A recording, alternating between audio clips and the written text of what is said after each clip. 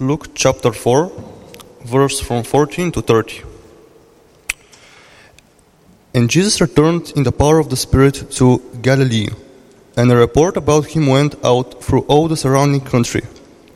And he taught in their synagogues, being glorified by all. And he came to Nazareth, where he had been brought up.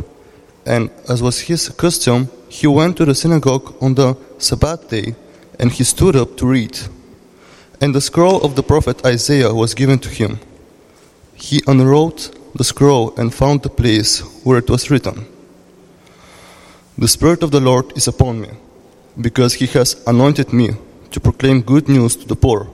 He has sent me to proclaim liberty to the captives and recovering of sight to the blind, to set at liberty those who are oppressed, to proclaim the year of the Lord's favor." And he rolled up the scroll and gave it back to the attendant and sat down. And the eyes of all the synagogue were fixed on him. And he began to say to them, "Today this scripture has been fulfilled in your hearing." And all spoke well of him and marveled at the gracious words that were coming from his mouth. And they said, "Is not this Joseph's son?"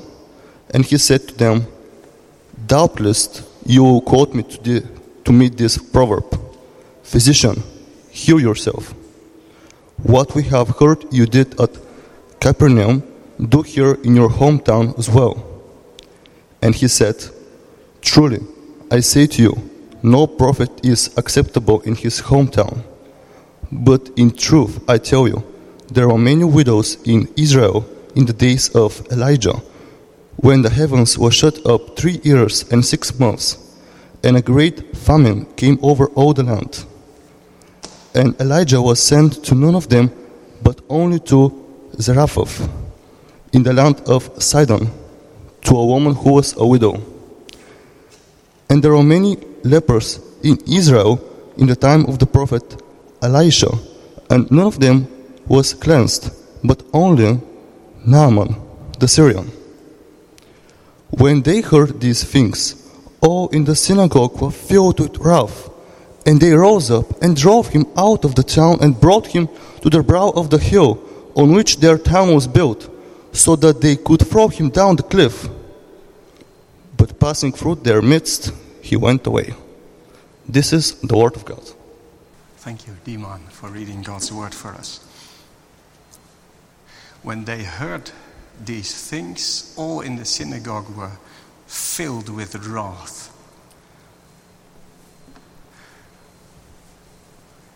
Could you imagine that? That Jesus himself would preach at the Nieuwe Kerk in Delft, and that it would end up like this? They were all filled with wrath, very angry, and they tried to kill him. Could you think of that?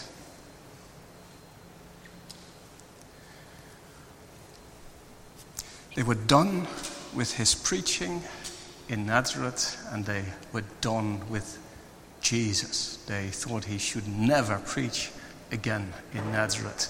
He even should never preach again anywhere. So they decided to kill him, what didn't happen. Have you ever struggled with going to church again or joining online to hear yet another Bible reading, hear yet another sermon? You already heard quite a lot of sermons.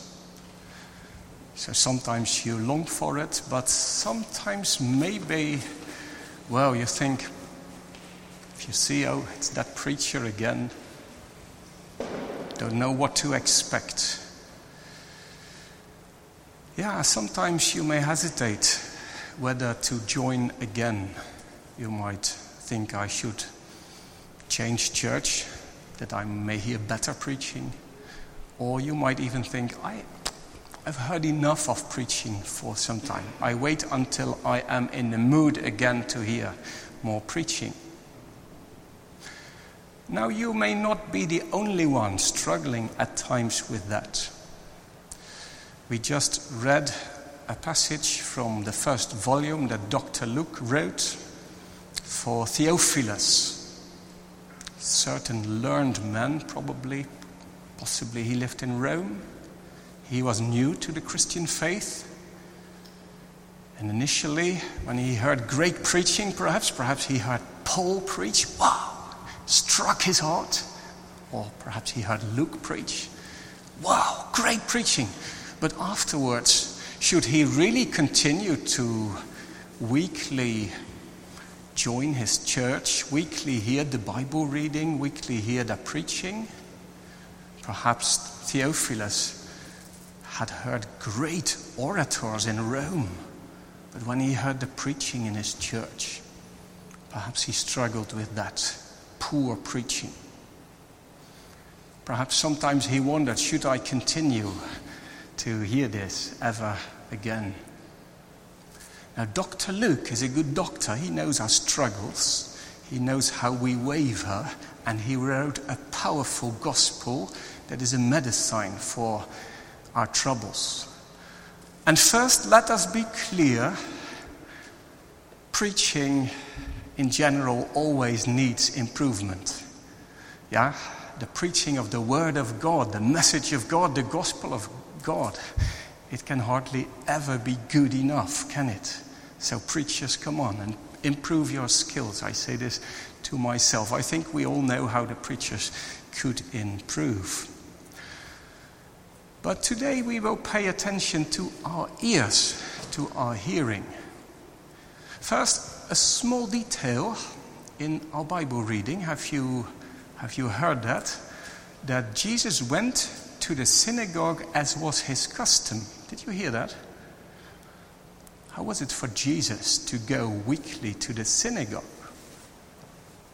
On the one hand, I'm convinced he loved it. Why? Well, Jesus, the Son of God, had been sent into this world where he would not see his Father. We live in a world where you cannot see God. You can see his hand, his power, but you can't see God in this world. But in this world you can hear God. God is a speaking God. Through his word, when the Bible is read, this is not just the opinion of Dr. Luke or the opinion of Isaiah. It's the Holy Spirit speaking through the lips of the one who reads the Bible.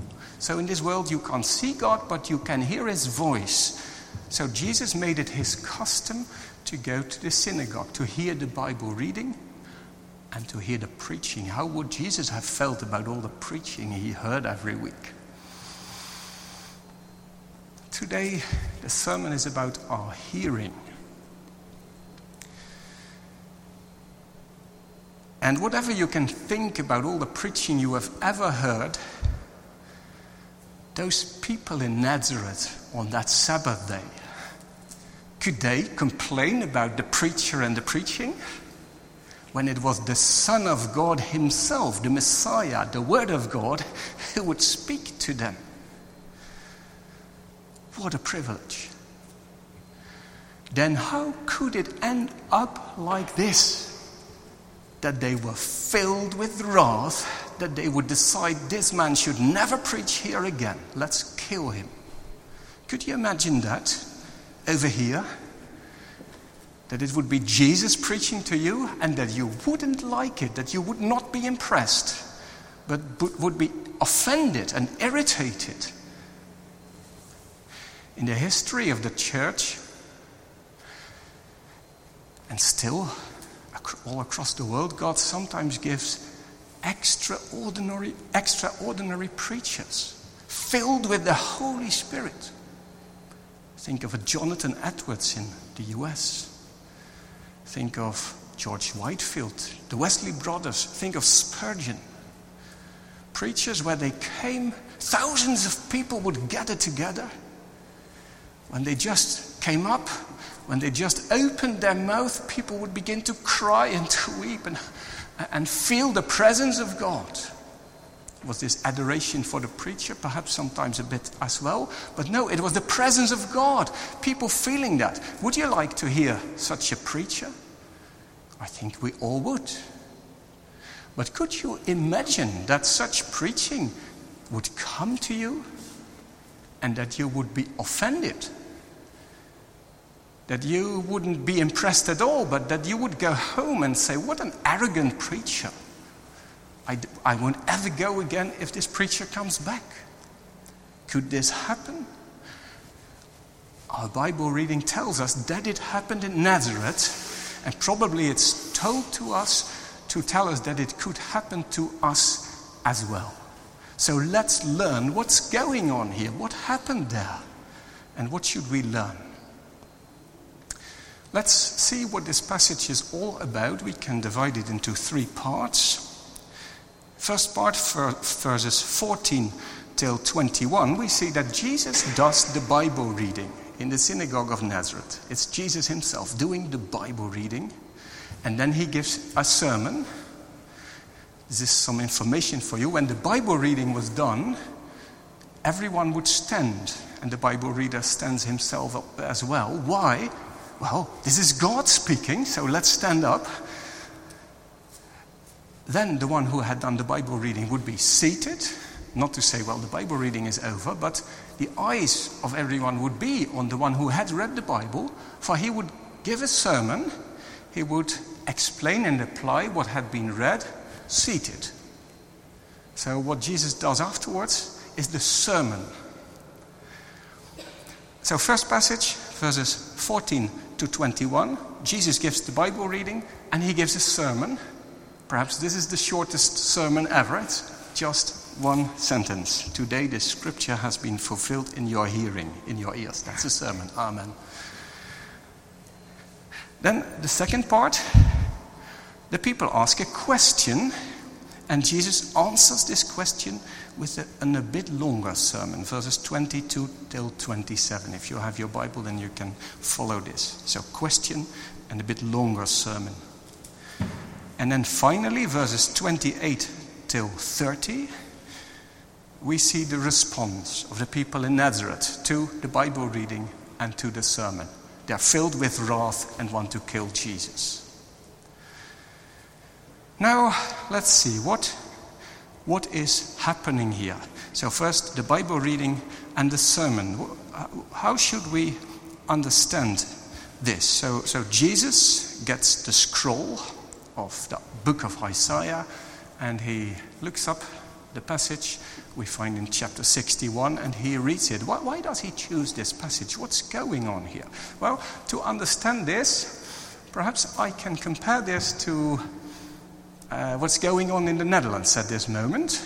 So what happened last Monday in the Netherlands? What was an important thing that happened last Monday? So last Monday, to refresh your mind, the king installed the new government. Yeah, so the king said, you are my new ministers and secretaries, so you are the appointed ones to do the government coming years. So let God give you wisdom and strength and do the job. That was what happened last Monday. Well, a similar thing we find in Luke 3, verse 21. When Jesus was baptized, there came a voice from heaven saying, you are my son, the beloved, with you I am well pleased. So when Jesus was baptized, the voice of heaven, of the King of Kings, of the sovereign God says to Jesus, you are my son. Remember, for those of you who were there, Psalm 2, you are the appointed and anointed king and ruler. So this is the installation of the king, of the Messiah, as we saw the installation of the government last Monday. Now, next, what will happen upcoming Tuesday in the Netherlands? So upcoming Tuesday, Mark Rutte will read the declaration of the government. He will read what the plans are for the upcoming years. He will read what the government will do. what they have been installed for. Now, if we look at our Bible passage, that is exactly what Jesus is doing here. He has been appointed and anointed by God. In the Old Testament, prophets, priests, and kings were anointed for that task. Jesus was it all. He was prophet, priest, and king. So he has been appointed and anointed. And then he will read his declaration, his plan of what he will do. He doesn't need to find his own words. It's all there in the scripture. He can just open up the scroll of Isaiah and read it. Isaiah 61, there it is. There you find it all. The Spirit of the Lord is upon me because he has anointed me. What are the plans? The plan is to proclaim good news.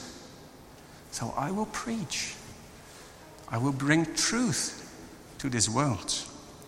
To those who are aware of their sad condition, the children of Adam, walking in the darkness, I will give sight to the blind. I will bring release.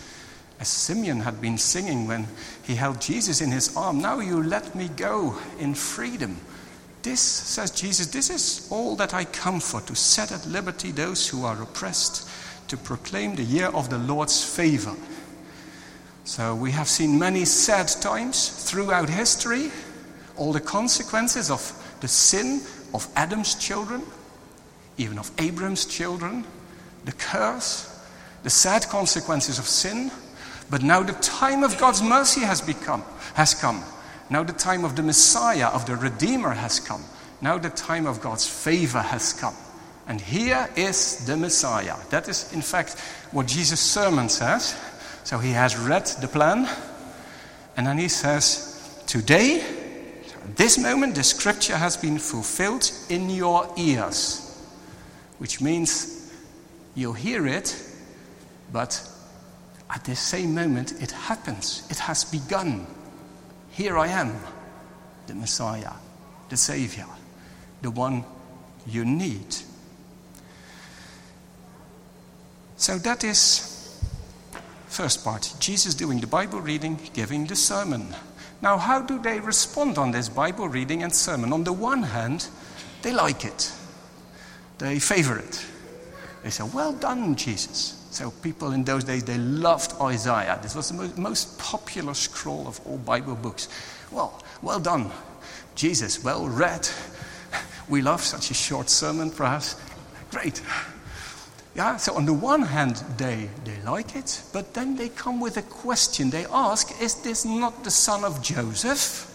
Why do they ask that? They know he is the son of Joseph, don't they? Why should they ask this? Well, they know him, this preacher. They saw him when he was a child. They saw him work with his father, the carpenter. They have heard about when he was conceived. Joseph was not married, you remember? Was even Joseph his father? They know him. They have seen him for so long. But now that they hear his sermon, they have a question. For what does he mean if he says, the Spirit of the Lord is upon me? Who is the me in this scripture? Who is the me when somebody says, the Spirit of the Lord is upon me? Well, everybody knew that is the Messiah. Now Jesus says, this scripture has been fulfilled in your ears. What does that imply? Does he suggest that he is Messiah? Isn't this the son of Joseph? What does he think about himself? What does he suggest? So they have mixed feelings. On the one hand, yes, they want to favor Jesus. They know about his background, but yes, they can give him compliment. Well done, Jesus. So we give you compliments. If you favor us, we will favor you. So let's have a beautiful Sabbath day. But it seems that Jesus is not willing to do that. It seems that Jesus suggests that he is a very great one. Does he have great dreams about himself? By the way, do you remember the story about Joseph and his brothers telling about his dreams And then his brothers, what does he suggest? That we should bow for him? That we should look up to him? So Jesus decides to answer their question. Is this not the son of Joseph? Well, let me make it a bit more clear. And then he goes on with a bit longer sermon in verses 22 to 27.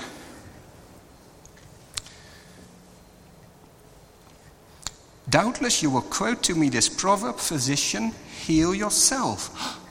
So he indeed thinks of himself as a great physician, and of us not as the good ones, coming to the synagogue every Sabbath, keeping the law. He doesn't think of us as the ones whose favor he needs. No, he thinks of us as people who have a disease, and of himself as a doctor. They feel the anger grow. And then Jesus says, truly I say to you, no prophet is acceptable in his hometown. Prophet. There had not been prophets for ages. Does he suggest he really is a prophet? Does he suggest that they don't favor him? Yeah, and then Jesus goes on about Elijah, Elisha, the greatest prophets of Israel ever. He says, well, what I am, is just in line with, even greater than Elijah, Elisha, prophet, Messiah. And they feel the anger grow. What? Are we the ones in need? Is he the great one? And then it comes to a climax when he talks about this Gentile woman, this widow, and about Naaman, the Syrian, who had leprosy. So he says, yes, I am the Messiah. I am the great prophet that Moses once promised. And my work will be for those you think of that they are completely outside. They are the insiders, your enemies, those Gentiles, women. It will turn out that I have come to help them and to exalt them, whereas you think of yourselves that you are the insiders, the one who can favor me, but you need my favor. You need my help. You need my forgiveness. You need the things I will do, so you should look up to me for my help. Well, this really breaks their hearts. So this explains about their response, verses 28 till 30. Their response, when they heard these things, all in the synagogue were filled with wrath. They were becoming very angry with Jesus. Again, can you imagine that would happen? Greatest preacher ever preaching to you, for instance, in the Nieuwe Kerk, at Delft. And then you decide, I'm done with this preacher. What an arrogance. What does he think he is? Anger. I would never want to hear this preaching again. That is what happened in Nazareth. So they decide we will never hear this preaching again. They decide we should, so to say, cleanse our synagogue, cleanse our village, our nation from this man, that this preaching can never be heard again over here. The words that are used here remind us a bit of what is written about in the book of Leviticus. When there is leprosy in your house, you should cleanse it. You should cast all the contaminated things outside, away, so that it doesn't come back. Now, what a remarkable response, isn't it? So, in the chapter before, we heard about John the Baptist's preaching, when he told about the wrath of God upcoming over all iniquity, when he called those who heard him brood of vipers. He didn't even say sinners, he said, you are brood of vipers, you are children of the serpent. Then they were not offended, they were struck in the heart. Yes, it's true, they knew. They knew about the trouble God saw in their hearts, and they said, oh, what should we do, John? And then he said, repent, be baptized. Look for him who is to come, who can baptize you with the Holy Spirit. Yeah, the response on John the Baptist was a bit different from this, isn't it? And think of the second book that Dr. Luke wrote, the book of Acts, where Peter preaches, you have been raging against the Messiah, you killed him. And the people ask in response to this preaching of Peter, what should we do? And then Peter answers, and then afterwards they are filled with the Holy Spirit. But what happens here is completely the opposite. They were not filled with the Holy Spirit, they were filled with wrath and with anger. And this response to Jesus' preaching does not stand alone. So we already saw it with Herod. Herod's response to the preaching of John the Baptist. So Herod thought, I am the king, I make the rules. John said, no, you don't make the rules. God makes the rules. You broke the rules of God. Herod was offended. He said, let's imprison that preacher. Now the people of Nazareth do not only want to imprison Jesus, they want to kill Jesus. And see what follows when Jesus manifests himself as the true promised prophet. They are filled with anger. Then when you read on in chapter 5, then Jesus manifests himself as the true priest, cleansing leprosy, forgiving sins, calling Levi the tax collector to be one of his patients, one of his disciples, apostles, including Levi. They get offended.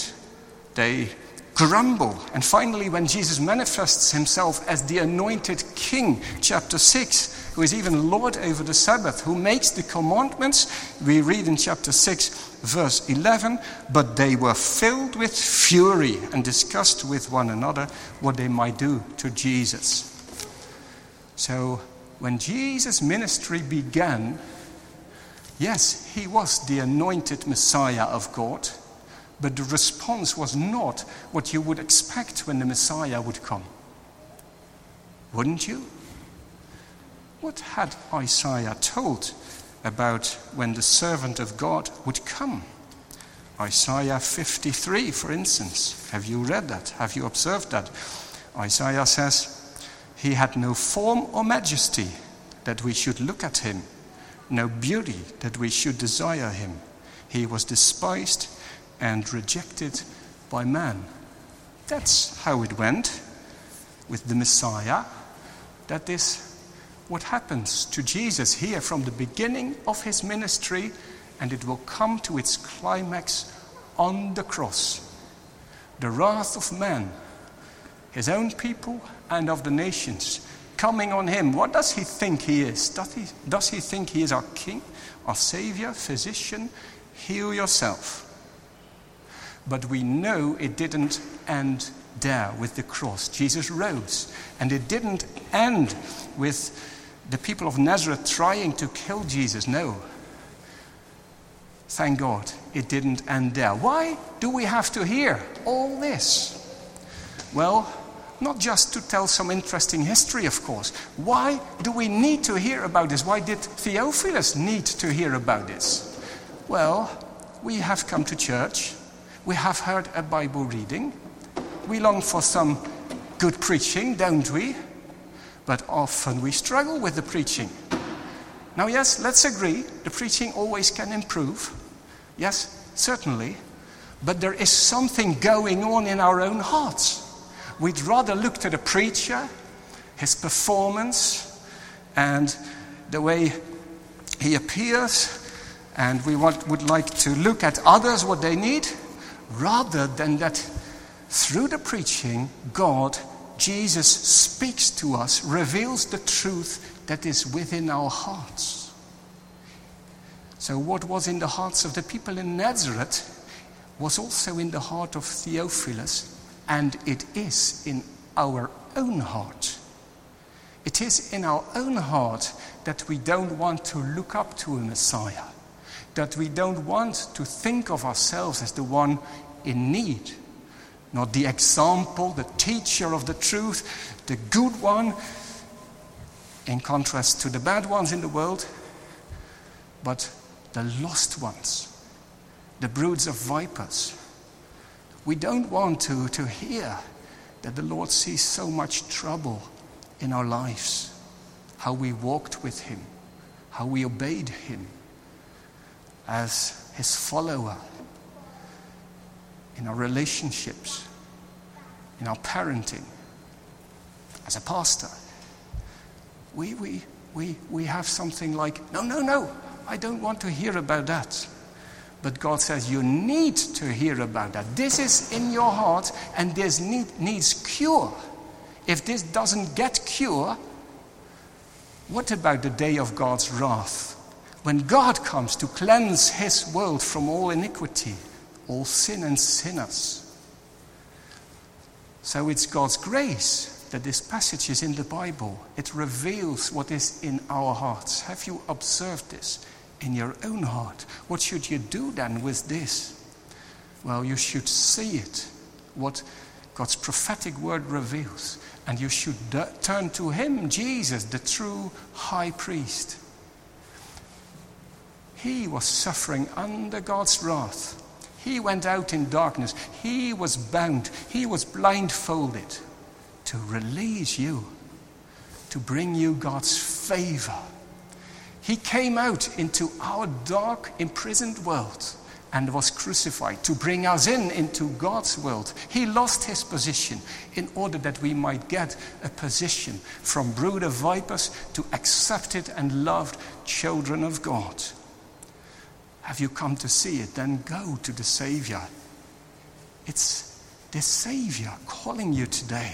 Come to me. Be aware of the disease. Even when you have become Christian, see what is going on in your heart and come to me for forgiveness, for renewal, for my spirit, to be dealing with your anger against my word. So let's draw a few conclusions. How should we listen to God's word? Again, of course, the preaching can always be improved. There is always homework for the preachers. But is there always also homework for us who listen? Let me finally give you a few hints. First, let us stop to listen to preaching as if we listen to an orator performing. We can do that. We have heard great orators perhaps, and we know, well, in this or that, the preaching could improve. But don't listen to the Bible reading and the preaching as to an orator. Listen to a messenger who brings a message and focus on that. So you can have a weird messenger, but if something is going on and if this messenger is there to make you learn more, then you will focus on the message that is brought. So when we listen to the Bible reading and when we listen to whatever preacher, focus on what is God telling to you. Not the performance, but the message. Second, don't be confused by the appearance of the one who brings you the message. So the people in Nazareth, they received the Messiah as their preacher, but the appearance of the Messiah was the carpenter's son. The one they knew as a child. The one with the strange background, with Joseph and Mary. Now God chooses to do this the same time after time again. So he uses someone you have heard so often. You're familiar with the voice of this person. He might do it with someone who has some language problems, who is from another culture. Are you able to receive then? Especially for us as an intercultural fellowship, this is so important, especially for the Dutch among us. So we as the Dutch, we can think, okay, let's give a sermon, or let's do the music, or the treasure seekers. Okay, very good. Good that we want to use our gifts. But are we also able to receive from the others? So we want to give pastoral care, but can the Iranian give pastoral care to you? Can the African do the children's ministry for you? Can the Chinese sing for you? Well, just important questions for us as an intercultural fellowship. Let's be humble and see how God comes to us in the other ones. Thirdly, we can look around us and think, well, This world around us, that is where the trouble is going on. So where are the people angry with God? We can think of all the unbelievers we see around. And we can think of ourselves as the pious ones, the ones living with God. But this story shows us it could be the opposite. God could be at work with those unbelievers you see around you. And this anger with God and His word could be in your own heart. They were filled with wrath when they heard these things.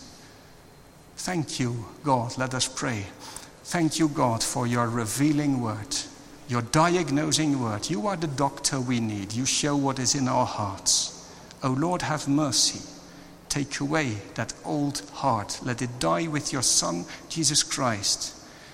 And give us a new heart and renew in us a new spirit that loves you, that is humble, and that receives your grace. We pray in Jesus' name. Amen. Lift up your hearts to God. Receive His blessing and go in peace.